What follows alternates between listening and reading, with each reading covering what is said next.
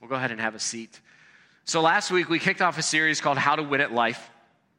And part of that has to do with, at the new year, people make New Year's resolutions, they make goals, they have words for the year, and maybe you're one of those people, you're just super excited about your word for the year, you're so excited about your goals. But some of us, because we're 2 weeks into the year now here's the reality. The reality is that 2 weeks into the year, they say 23% of the people who set resolutions, who set goals, who set words for the year have already given up and are just waiting for 2025. Okay? So a quarter of you. So if you have set something, and if you haven't given up yet, then you are part of the 75% overachievers, right? But wait, there's more. At the end of the month, half of the people who have set resolutions and goals will be done with them. Now, why is that? Part of that has to do with the fact that we're not very good when things get hard. We don't do very well when things get difficult. And so as we look at this idea of how to win at life, we're using the book of 2 Timothy because 2 Timothy was written by the Apostle Paul to Timothy. It's just a personal letter that he wrote to Timothy. And Paul is sitting in a jail cell facing death. It's the last book of the Bible that the Apostle Paul wrote. He wrote roughly two-thirds of the New Testament. He has planted churches all over the known world at this point. And he sits down, and one of his last things in life is to write to Timothy, the person that he has raised up in the faith, the person that he has mentored, to say, these are the things that I think you need to know. And he writes them, and he says at the end of chapter 4 that the whole goal of this letter is so that Timothy can run his race, can finish the faith, can stay steadfast. But what's interesting is what Paul writes about in this letter. You would think that if someone were going to write down a list of top 10 things of how to win at life, they would probably not include how to handle difficult relationships. But the reality is that you and I will not get to the end of our lives without walking through difficult relationships. It is impossible for you to be any age, any life stage, and not have experienced relational scars and wounds. It's impossible. It's even more impossible to be a follower of Jesus for any length of time and not have somebody within the Christian community or within the church hurt you. And you would think, well, that shouldn't be. And you're right, but here's Paul sitting in a jail cell, and he says, Timothy, one of the things you have to navigate is how you handle when people hurt you. And if you're a parent or a grandparent, this also extends to how do you help your kids handle when people hurt them. Especially, and this is so important because especially in our culture now today, there's so many people who are deconstructing their faith because of things that have happened within church circles. How do you handle relationships that hurt and not lose your faith? See, it's not just about whether or not you can stay human and not have anger and bitterness. It is, can you cling to your faith when people who should know better don't? And so Paul writes to Timothy and he says, Timothy, and I want you to imagine this, okay? Because I want you to imagine receiving a letter or a last word from somebody who you deeply care about. And this is the relationship that Paul and Timothy have, where Paul is almost pulling Timothy in and just saying, hey, let me tell you, you will have people hurt you. And it will sting, and it will leave a mark. There will be things said about you that you wish you could undo. There will be things that you say that you wish you could go back and undo. There will be conversations that you will never, ever forget. And we know this is true. I mean, think about some of the most hurtful things that have ever been said to you. There's a good chance that there was something hurtful said to you maybe as far back as you can remember. 5 years old, 6 years old, 8 years old. Maybe you had a parent or a grandparent just say, I'm so disappointed in you. Maybe you've had somebody who just gave you the silent treatment. See, there are conversations that have been had with us that you have never forgotten. And there are people that you and I are holding on to, and we are making everybody around us pay for what that person said and did. See, this is not just, well, how do I be a good friend? But this is, how do I handle when life just punches me in the gut and it's really hard to stand back up? And here he is sitting in a jail cell. And it's fascinating to me that as Paul is sitting in a jail cell, and he could say anything to Timothy, he could write anything to Timothy, he spends 11 verses on relational discord, on relational pain. And he tells Timothy when it happens. He doesn't say if it will happen. See, one of the things we have to wrap our minds around is that Jesus and the writers of the New Testament, they say again and again, when difficulty comes, when trouble comes. Jesus tells his disciples in John 16, he says, you will have trouble. And then what happens when trouble hits us? We're like, what? Like, why, Jesus, I thought this was supposed to be easy. Well, Jesus says when trouble comes, and we're like, it's got to be for somebody else. It's probably for the person sitting next to me. So when trouble comes to you, no, Jesus says when trouble comes. And Paul says, Timothy, this is what's important. You and I cannot run the race that God has for us unless we learn how to deal with relational hurt. If we don't learn how to deal with relational hurt, if we don't learn how to deal with the people who hurt us, we will not experience what God has for us. If you're taking notes, you can write this down. That we will not experience all that God has for us in our life if we cannot handle the difficulties that come our way. You cannot handle it. If you cannot learn to deal with it. Now, this is very much a learned muscle. Okay? Now you may think, well, I don't want to learn how to do this. I really don't want to.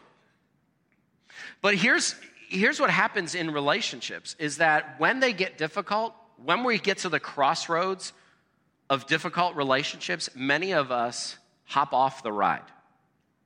But here's the thing. When we try to hop off the ride, have you noticed that you don't ever actually get off the ride? Have you noticed that relationship still has a way of kind of showing up? Like think about when you left a job, okay? You left a company. Why did you leave the company? Because you had the dumbest boss possible. You had Dilbert's boss. Like he was just, you couldn't even fathom how your boss just could not do things correctly. You go to a new company and you're like, this is going to be amazing. And then what happens? You've somehow found the second dumbest boss on the planet. Now, why is that? Doesn't have anything to do, ironically, it doesn't have anything to do with your boss. It has to do with you. Just like in marriage. If you're married, you're probably thinking, you know what? The biggest problem in my marriage is my spouse. That's the biggest problem in my marriage. Now, I'm not saying that there's nothing wrong with your spouse. There's a good chance that like 50% of the problem is your spouse. But there's also a really good chance that the biggest problem in your marriage might be you. Friendships? I'm sure each one of us has a friend that you're like, you know what? The party would have been better if that person hadn't shown up. Friendships are difficult. It's hard to navigate them. But one of the things we see throughout Scripture is that you and I will never get to the places that God wants us to be without pain, adversity, and difficulty.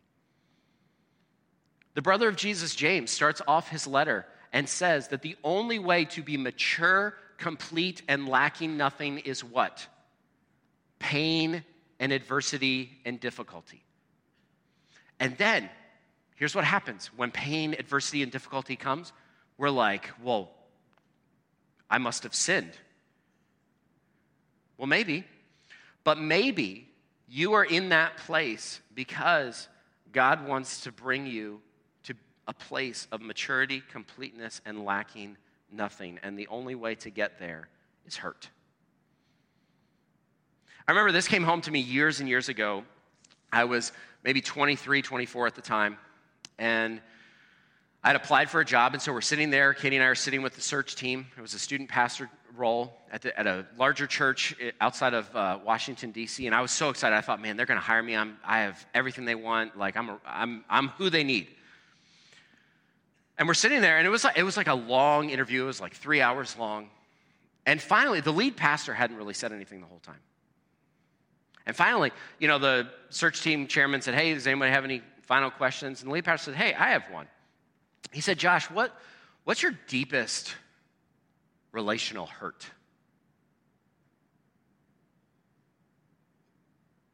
And I was like, and because like one of my struggles is I don't really like being vulnerable. I really don't like opening myself up. And so at this point in my life, I had not dealt with any of my story really. And so I gave a really lame answer. And I'll never forget what he said.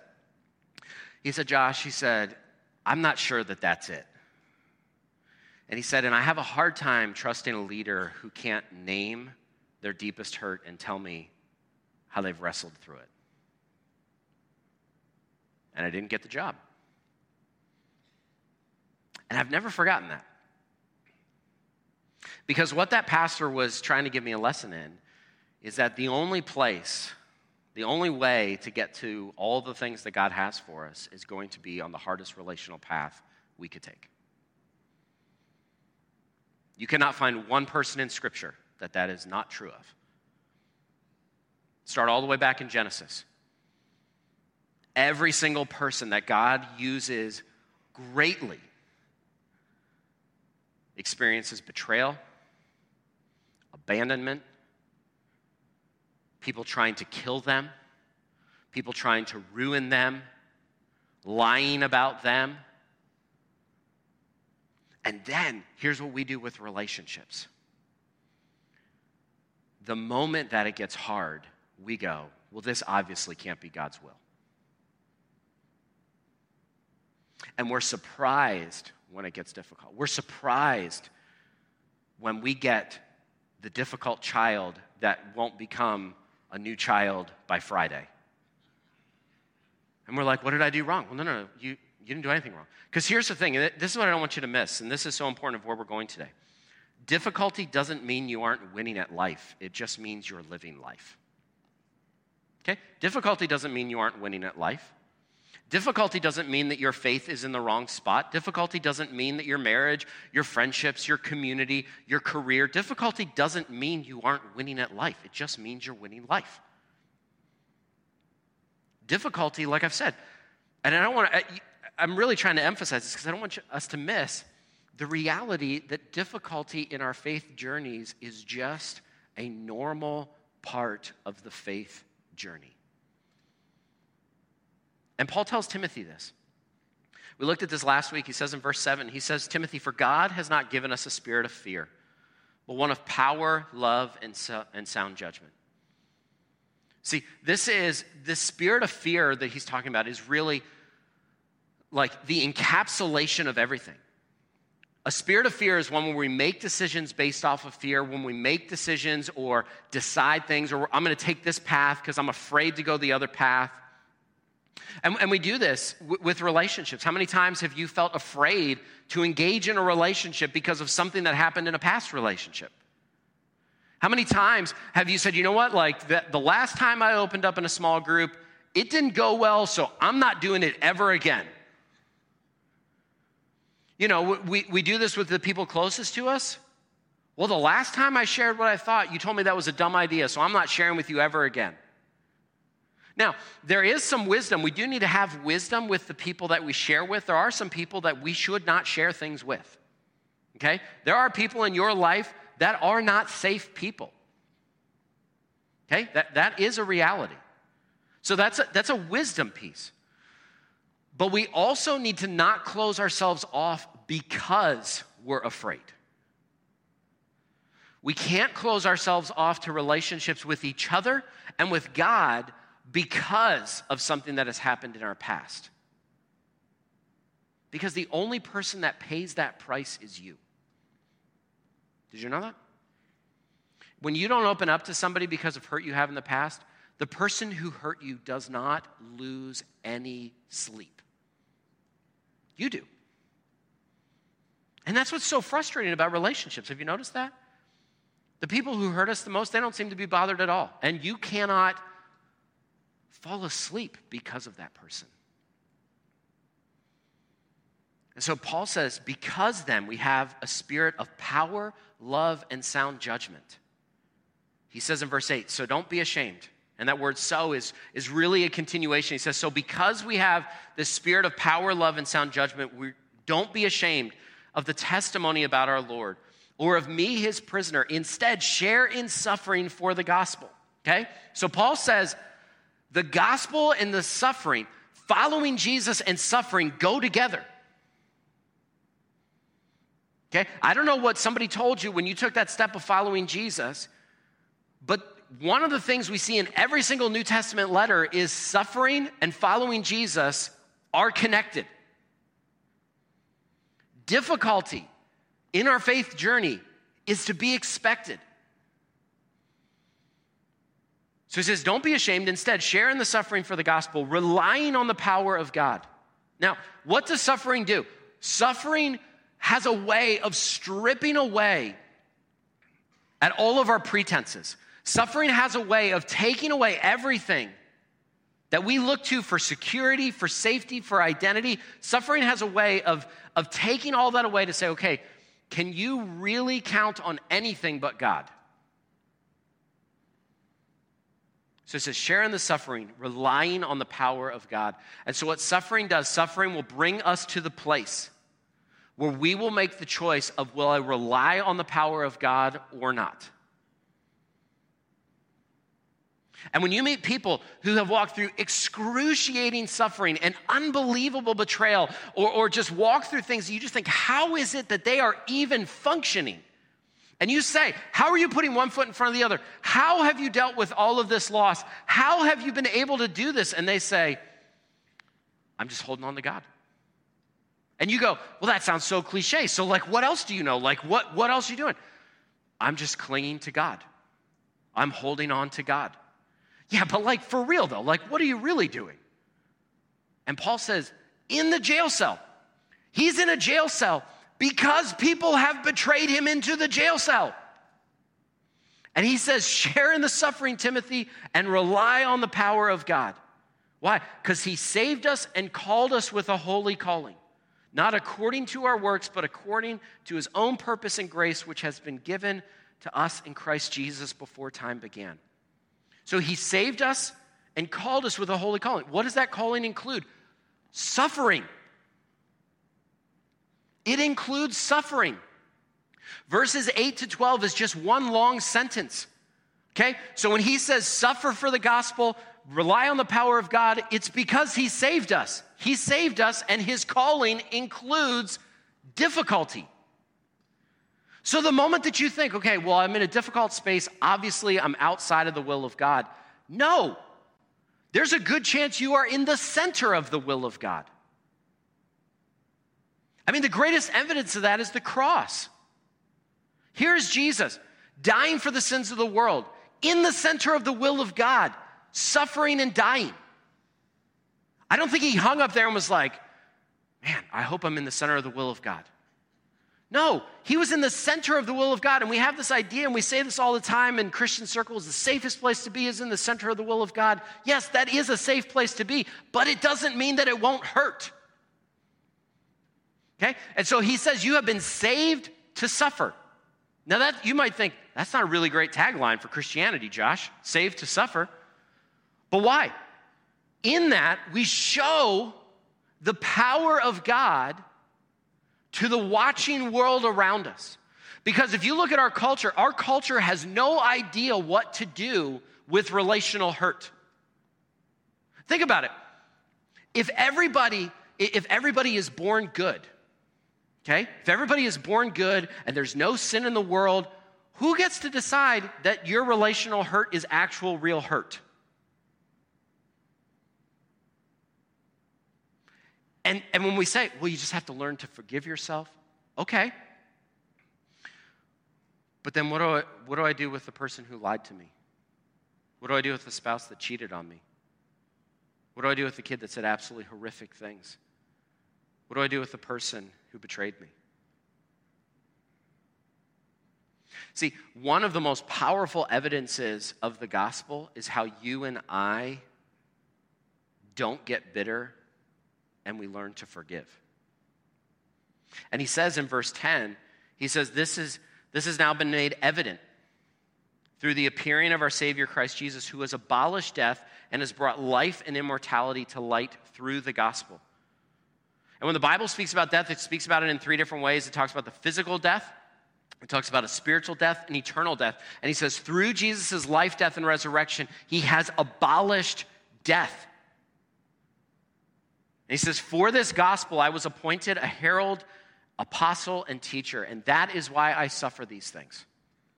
But I am not ashamed. So he says it again, I'm not ashamed. That's twice he said it, so that's important. I'm not ashamed because I know whom I have believed and am persuaded that he is able to guard what has been entrusted to me until that day. He says, I'm not ashamed because I know that he will guard. Guard what? Guard the gospel, guard the good work that Jesus did in me, and guard me. Now, would I love for you to get to the end of your life and have no relational hurt? Yes. I would love for that. But the Bible doesn't promise that. What it does promise is that we will not go to a place, we will not enter a relationship where God will not guard us. Now, does that mean that God has caused everything that has happened in all of your relationships? No. Does that mean that God has caused that deepest hurt? No, that does not mean that God has caused that. But what it does mean is that it has to pass through the hand of God to get to you. Which means that when it got to you, God was not caught off guard and he saw it coming and didn't leave you. Here's Paul sitting in a jail cell and he says, I'm guarded by God. And you're like, I don't know, Paul, like you're in a jail cell. Are you sure? He's like, I've been guarded by God. I am exactly where I'm supposed to be. He says, I'm exactly where I'm supposed to be. And he says, hold on. In verse 13, he says, hold on to the pattern of sound teaching you have heard from me. In the faith and love that are in Christ Jesus, guard the good deposit through the Holy Spirit who lives in us. See, when Paul says, hold on to the pattern of sound teaching, this was a huge theme in 1 Timothy. It's a big theme in 2 Timothy.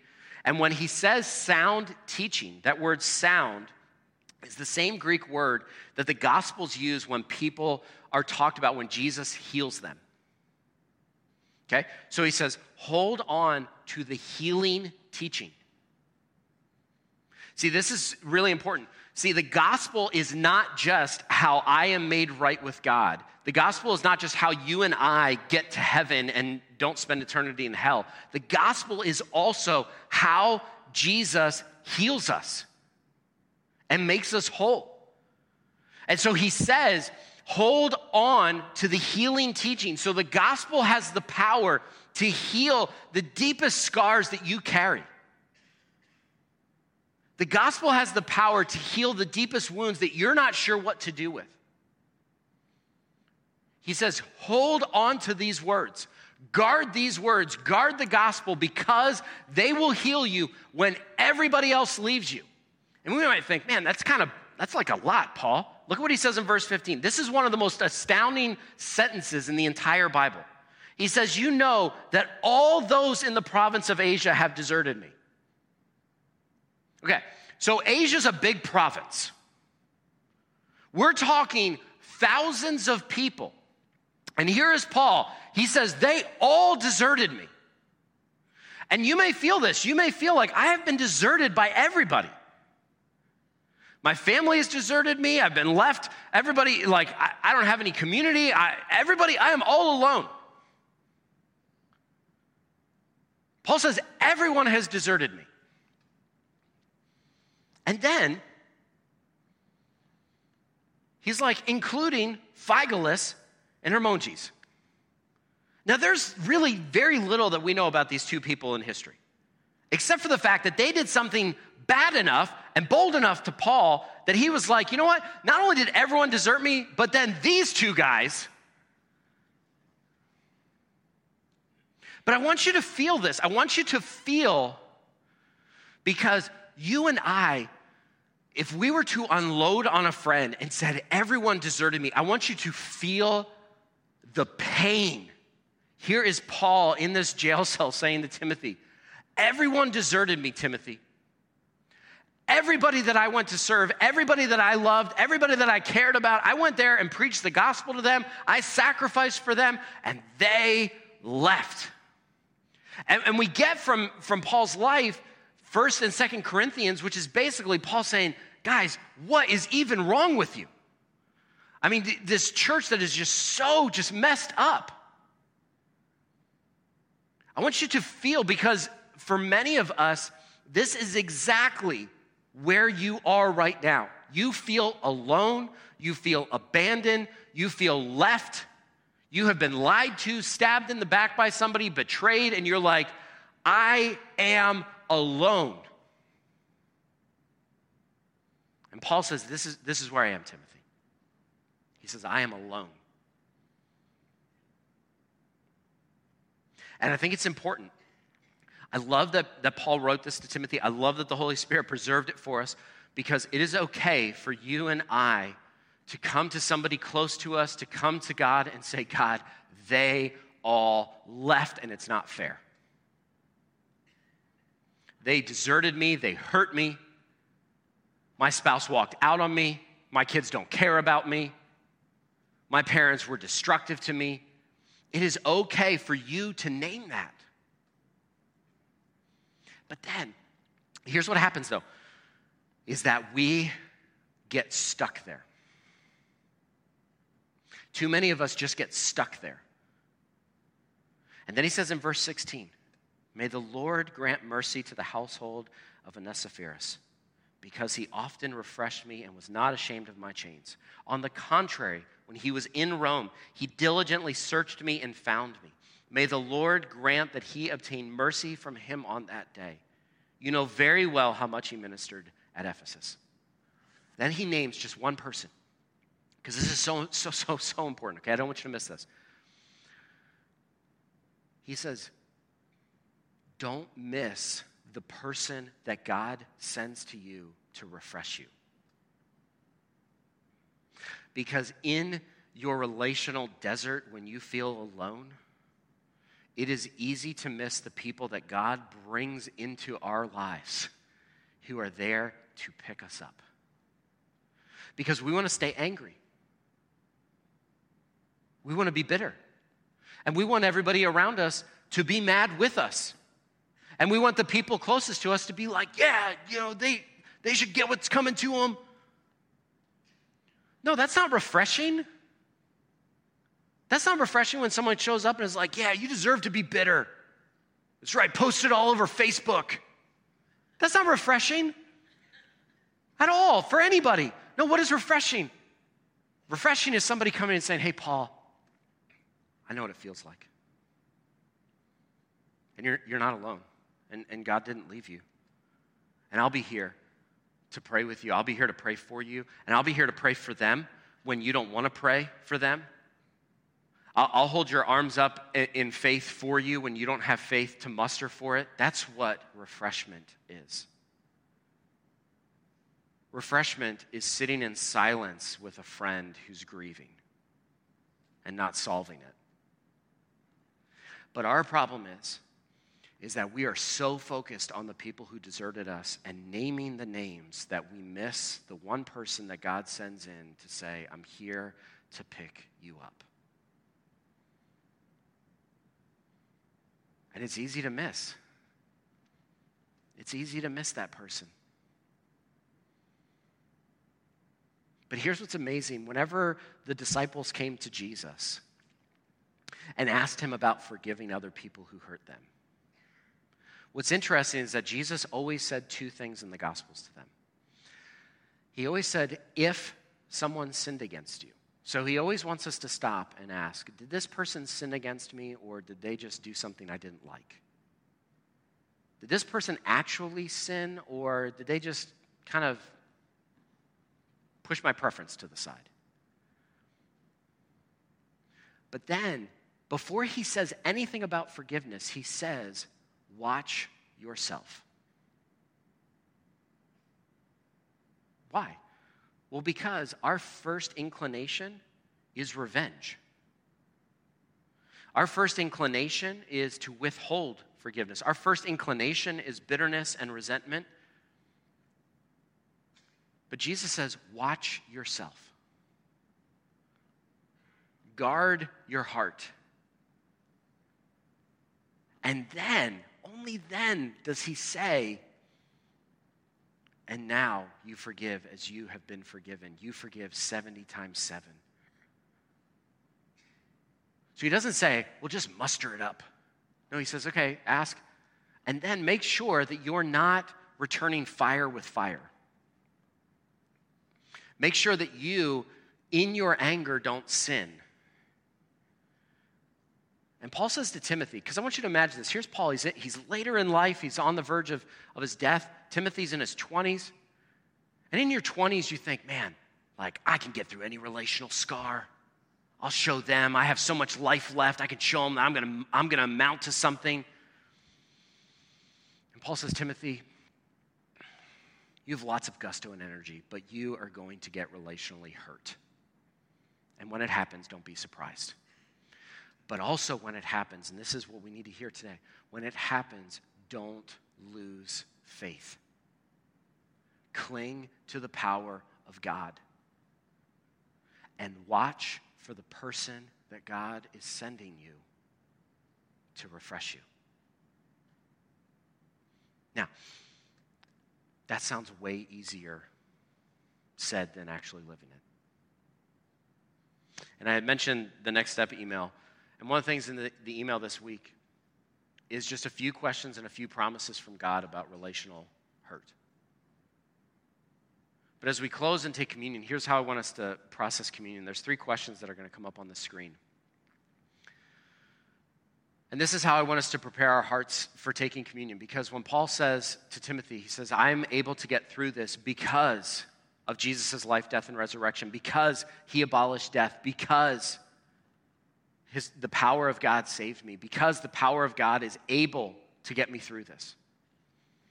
But I think there's a few questions that are good for us to ask. One, do you need to confess any wrong you've done against someone?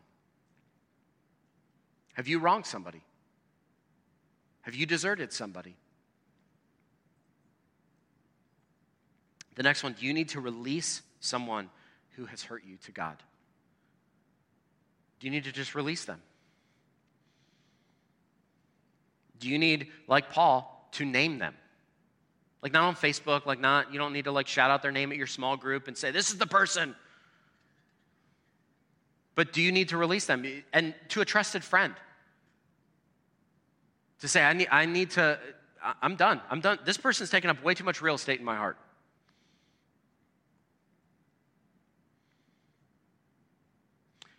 And do you need to ask God to keep your eyes open and your heart open to the person he is sending you to refresh you? I think for me, this is one of the hardest ones because I want so badly to get justice and revenge in some relationships that I miss the person that God is sending to me to get me out of that place. But notice, Paul says the way we get through relational hurt is we cling to the power of God. We cling to it. I mean, and that's not like I'm hoping to hold on. No, clinging, that's dear life. That's hanging on to the side of the cliff and saying, I'm not going to let go. That's the child you're trying to get into the pool, and they're like, no, I'm not going to swim. And they're just clinging. That's how hard, that's what it takes to get through relational hurt. We cling to the power of God. We name the hurt that we've experienced, and then we open our eyes to the person that God sends to us. And so I want to invite you to take a moment. Whatever these 3 questions bring to mind, to just bring those to God in this place. We'll have them up on the screen, and I want you to just take a moment just to read through them, pray through them. And when you're ready, after just taking a moment just right here, you can take communion. This is part of our practice of clinging to God each week. As we take the bread, we take the juice, and we say, this is what saved me. It's the power that saved me. It's the power to hold me. And every week when we take communion, we remind ourselves, God, I need your help. And we need his help with our relationships. And then after a moment, our team's just going to lead us in a closing song.